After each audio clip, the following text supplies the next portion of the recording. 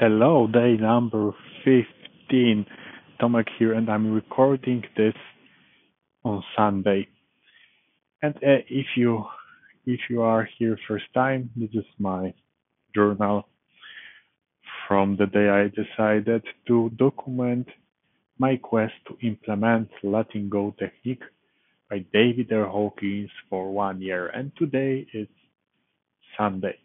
And Sunday is the best day for rest, of course, and for plan and summarize week to get some ideas how to improve our life. And yeah, I found that the first 2 weeks of podcast, even I feel good, and many times I deal really well with some emotional problems. It's not so productive. If you listen my previous episodes, I'm I'm father of newborn son.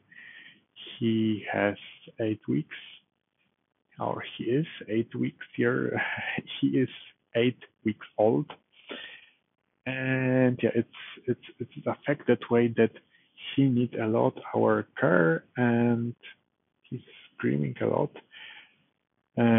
We are super happy because with Baby Sling he feel really well, and yeah, even today we could go out to museum to some fest, and yeah, it was like new for my wife because earlier she needed to feed him in such situation, and yeah, we spent wonderful time.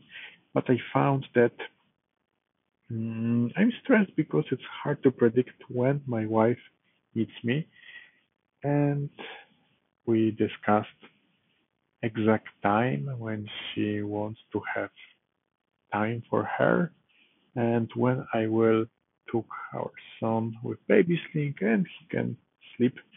Unfortunately, he doesn't sleep a lot at night, but yes, my wife mostly taking care of him because she can feed him. Yeah, we arranged this, and yeah, even I was stressed, and it's now I feel more control. So I think important lesson from this is of course to let go emotions that appear because I was stressed because of this fact that it's hard for me to plan anything and actually do this. But it's important also to ask, okay, what can I improve from the perspective for today? What should be done better? For example, last week, last month, and without pressure that everything should be better. No, let's go step by step, and with Kaizen rule, even one small improvement matters. Okay, so this is all from me today. It's late because yeah, I spent like 4 hours in the evening with my son, and yeah, I needed to start planning that week that it's beginning tomorrow.